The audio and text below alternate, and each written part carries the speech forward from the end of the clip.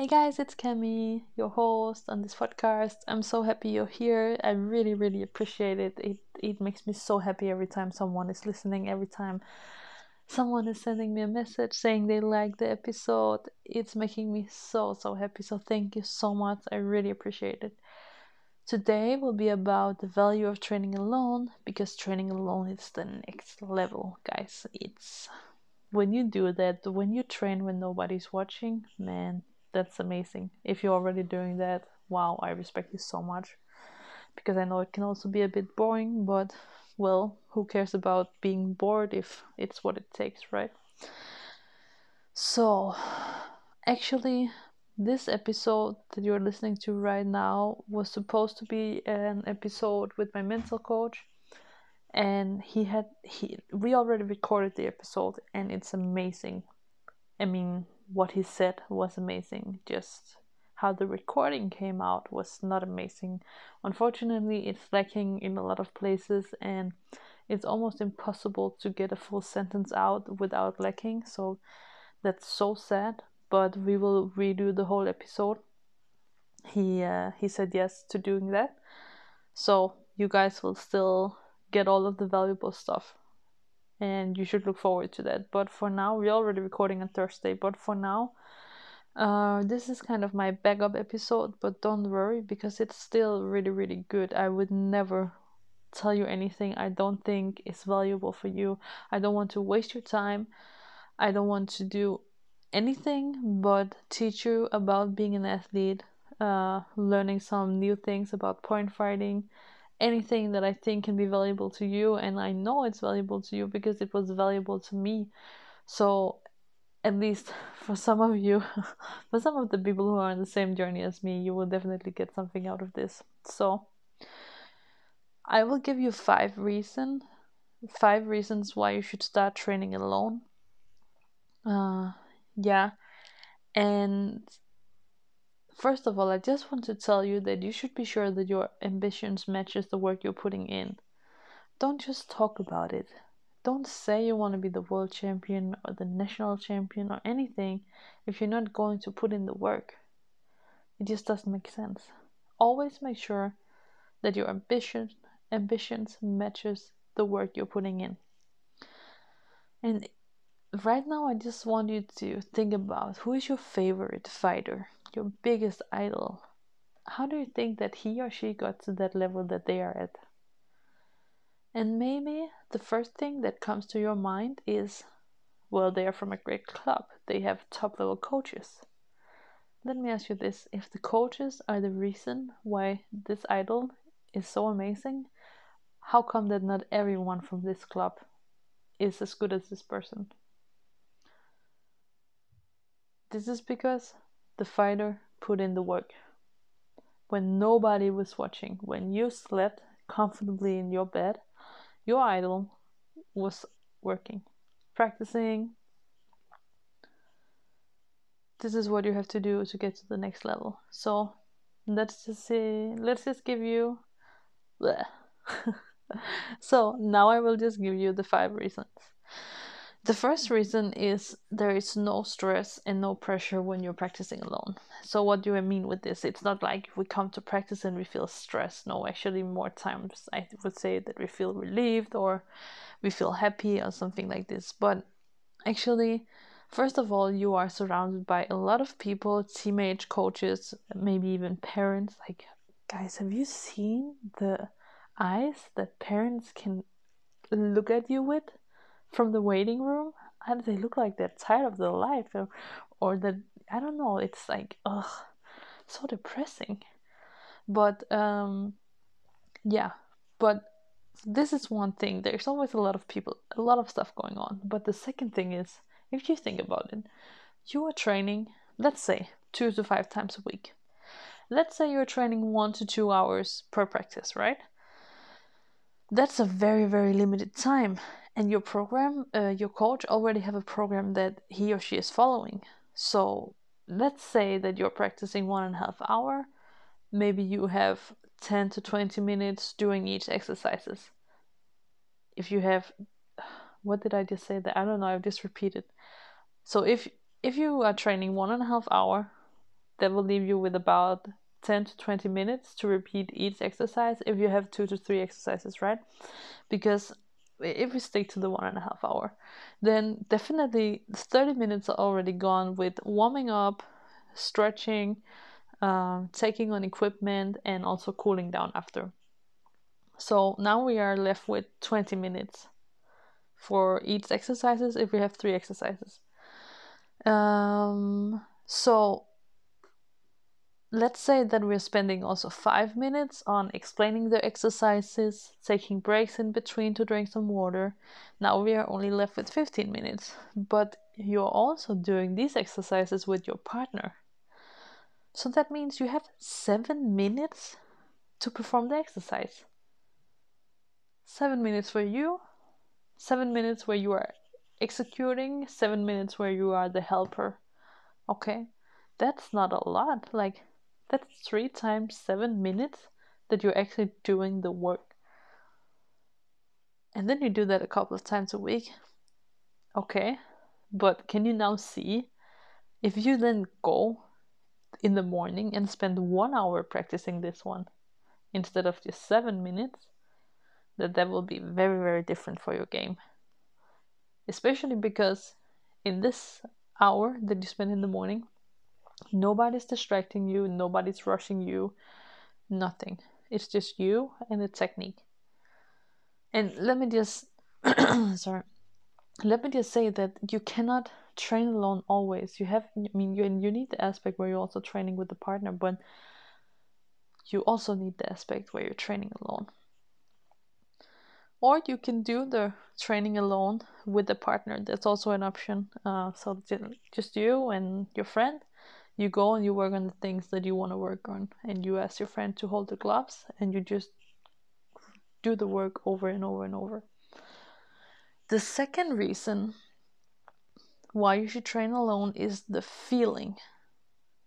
And when I say the feeling, it's not like, it feels so great, or it feels so boring. No, that's not the reason. It's like the feeling in your body when you do the technique. You can go over every little detail in your body, and you can start noticing small things.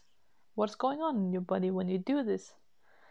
You can really pay attention to details here.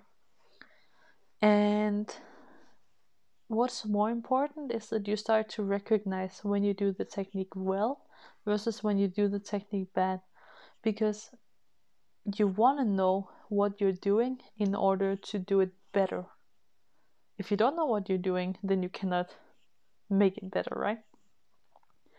So you want to know, what does it feel in your body when you do it correctly? How does the knee, like, what way is the knee bending? How does it feel? Like, are you tight in your stomach? All of these details, like, I can come up with so many examples, and still I'm like, I don't know which one to say, so I say nothing. But yeah, it's this kind of feeling. How high is your hand lifted? All of these things. And you really have time. You really have time to think it over and go over it. Yeah. And another very important thing, now that I say think, is that you should always think in your training. Like, when you're training, it's a time for the brain to be active. You have to think before training, during training, and after training. You want to know what are you getting yourself into. You want to be active in the moment, to see what you are doing right now. Think about what you're doing right now. And then after you want to evaluate this, you want to think it over one more time. And training alone really allows you to do all of these things. So this is leading me to reason number 3. And this is where you can start experimenting. And this is like a philosophy of life for me, that you should always experiment with yourself. Like, we grow up, we learn a lot of things, but how do we know if we like this if we never tried something else? How do we know if this is better than the other if we don't just give it a try? Like, what's the worst thing that can happen? Oh, that you stop doing it? Fine, you lost nothing. So you should really start experimenting. with your technique, and you should ask yourself questions like, what happened if I do this instead of this?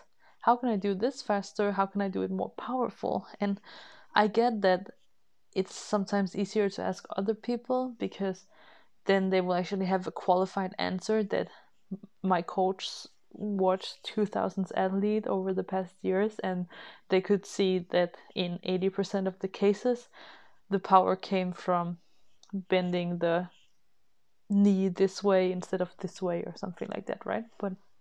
But when you are in the gym, you can experiment with yourself, and you can try to feel, where does it feel better, how does it feel better, how does it feel faster, all of these things. And then you can take that back to your practice, and you can talk with people about it, and it will be a lot more easy to talk about when you already know about the details, when you know, when you came to conclusions by yourself, and you then ask opinions from others, because then you can actually have a qualified talk about the questions you're asking. And I also just wanted to, I list some questions that you can ask yourself when you're training alone. So, for example, if you're training hand techniques, then you can ask yourself, what happens if I place my body, like my upper body, differently? So if it's higher versus if it's lower, what effect does it have? Will I get slower if my upper body is higher? Okay, you probably realize yes. Why? Okay, because then you're actually spending the time where your upper body is going down to get to the right position. You're like wasting this time. But maybe it's not, maybe you will realize this easier when you actually try it on your own body, instead of just someone telling you, no, you have to do it like this. Okay, but if you actually experience that you are slower, then you will definitely understand, I will never have my upper body this high again, because then I will be slower. What is the best starting position for my front hand and my back hand? Can I still do a defensive technique from this position? How is Laszlo Gombos doing it? Watch his video, try to implement some of the ways that he's doing it. And what does it feel like if my body is ready to go forward while I'm moving? All of these things, you can put yourself into these positions, you can play around, experiment. If you're kicking, you can ask yourself, how do I kick more powerful?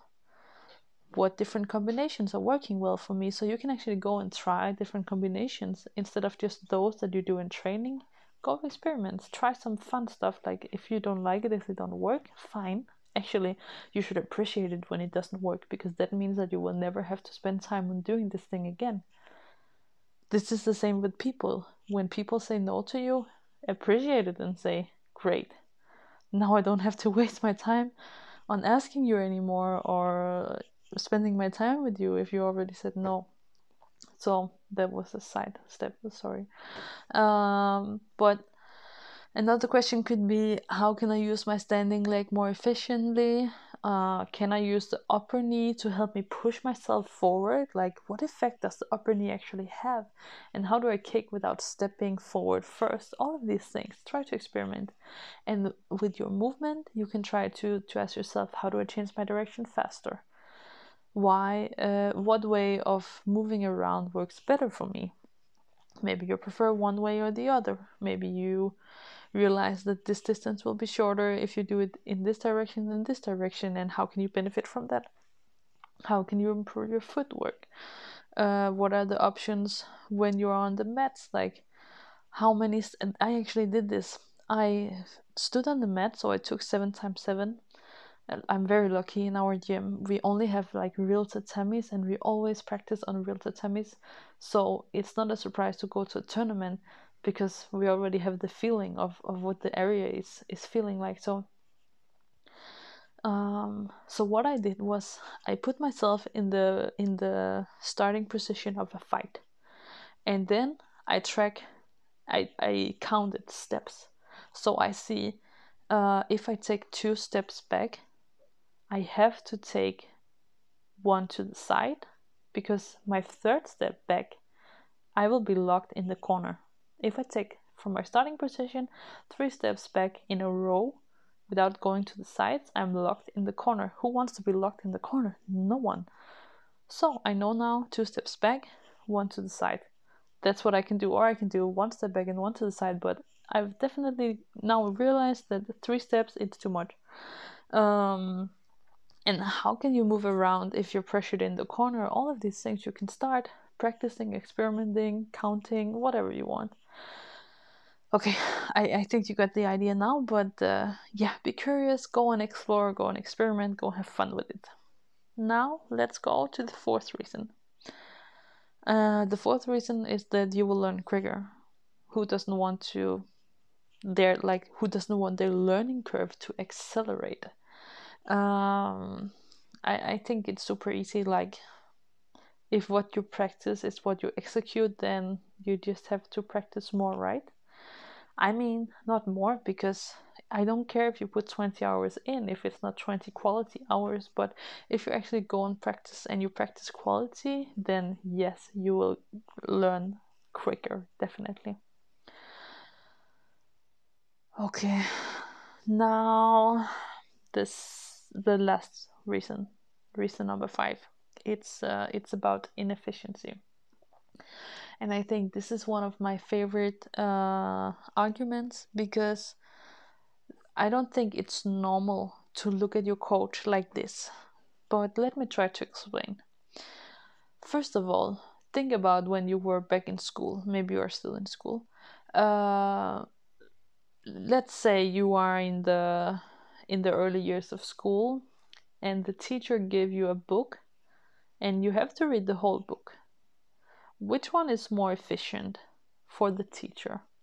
To stand in front of the whole class and read it out loud, or to tell you guys that you have to read chapter 1 to 10 until Friday, and then when you come back Friday, we will talk about it, and this is your homework, and now we will learn something else in the meantime. Which one is more efficient? Of course, the second option, that she tells you, go and do this, and then you can learn something else while the teacher is there. And this is the exact same thing that happens at the kickboxing training. And seriously, guys, your coach is like a gold mine full of wisdom.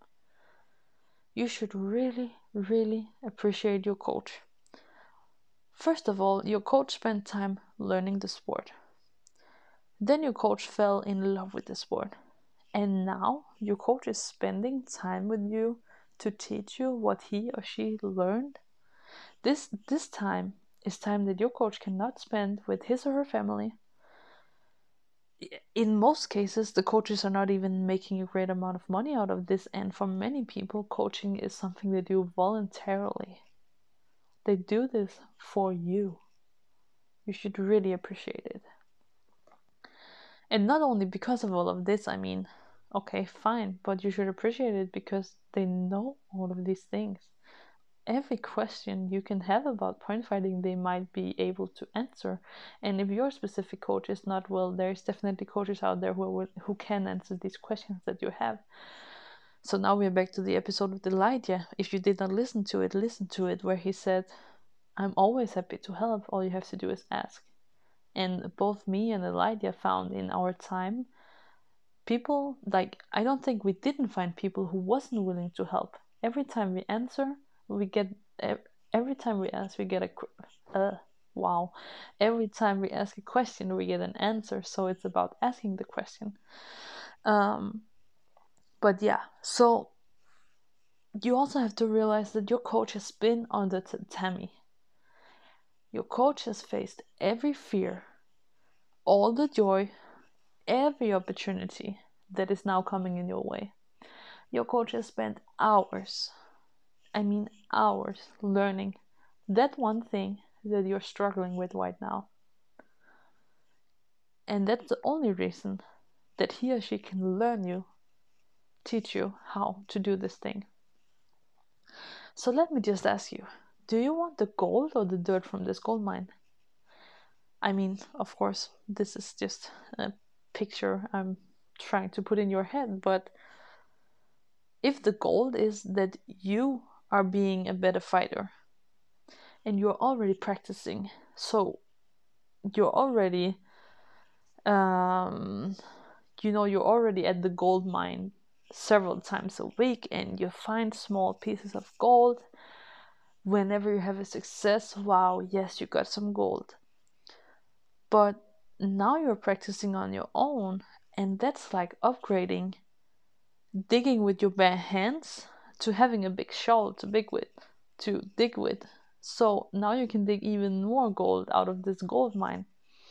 And it will take you less time to find these bigger pieces of gold, and your coach can teach you more advanced things now that you know your basis or your basics, because it also doesn't make sense for your coach to teach you, I don't know, a tornado kick. I don't know why you would use a tornado kick, but anyways, you get my point. Then if you cannot do your blitz yet, why go to the next level? So if your coach, I'm so sure that your coach already spent so many hours trying to teach you how to do the blitz, and if you go now and train it at home and you become really good with your blitz, it now makes sense for a coach to teach you something next level. So you can spend time with your coach, because your coach will know this. He has the answers, as I mentioned. You're just not ready to learn it, maybe. Uh, yeah, and also your body it will be easier for your body to adjust and to improve on new skills.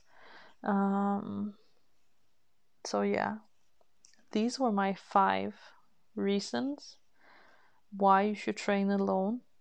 And as I mentioned in the beginning, damn, it can be so boring, like so boring, especially if you're working on just 1 or 2 techniques for 1 hour. I mean, I would like to tell you actually, because what I do is how to make sure that I do quality training when I'm training alone is that I only accept the good techniques. So let's say if you start from the beginning, then you want to do 3 perfect blitzes in a row.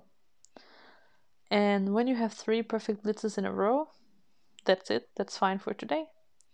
And then, for example, I would have 3 exercises for 1 hour.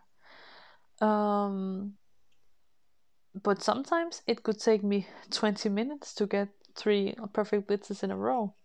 And then with time, I could work down to maybe 5 minutes. Then it's time to say, okay, now I want 5 perfect blitzes in a row. So this is how you make sure that you get the quality. And also, when you force yourself to only count the good techniques, then you also give yourself a really good space to experience what a good technique feels like. And then I would always write in my notes how much time did it take approximately to get the techniques and what I discovered doing the techniques. And then I would move on to the kicks or something like this. But this is a really good way for me to practice alone. I'm sure you can find the way you like it the most. You will just have to go and do it, and then with time, maybe you like it with music, maybe you, I don't know, maybe you have to have a training partner just so someone else is there. But I definitely recommend you to go and experiment with this and see how can you make this work. Okay, guys, I hope you liked this episode. I really liked making it. As I mentioned, just contact me on Instagram. I love to. You guys are amazing. I love to text with you guys because you have always good questions or good statements or like something you want to share or say, and I'm just having so much fun. I'm so happy I started this podcast just from, one thing is teaching people something, but another thing is having this kind of community where people wants to talk with me about some things that we're both interested in. I'm really enjoying it. And yeah, so just write me in there. That would make me super happy. It's Camilla_kickboxing. I'm really looking forward to hearing from you, and I hope you enjoyed this episode. Let me know what you think about this episode. Bye, guys. Have a nice day. Have a nice morning. Have a nice afternoon. Have a nice bike ride. I don't know where you're at, but whatever you're doing, just enjoy it. Have fun. I'll see you. See you soon. Bye.